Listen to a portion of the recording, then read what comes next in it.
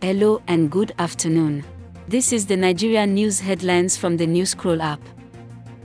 app.newscroll.info. I am Lola and today is June 9, 2022. These are our main headlines at midday. Number 1. Daddy Shoki sends strong message to Igbos as Peter Obi's presidency is threatened. Report by Niger News. 2. Youths from different parts of Port Harcourt on Tuesday stopped officials of the EFCC from arresting the governorship candidate of the PDP in Rivers State. Report by Daily Trust. 3. Former Governor Peter Obi will be the running mate of Atiku Abubakar in the 2023 presidential election, says Enwoba Chika, the publicity secretary of the PDP in Ebonyi State. Report by Politics Nigeria.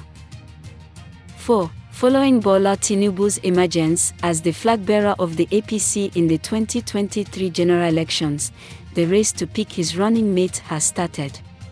Report by Niger News.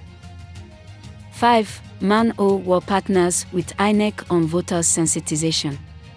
Report by Independent NG.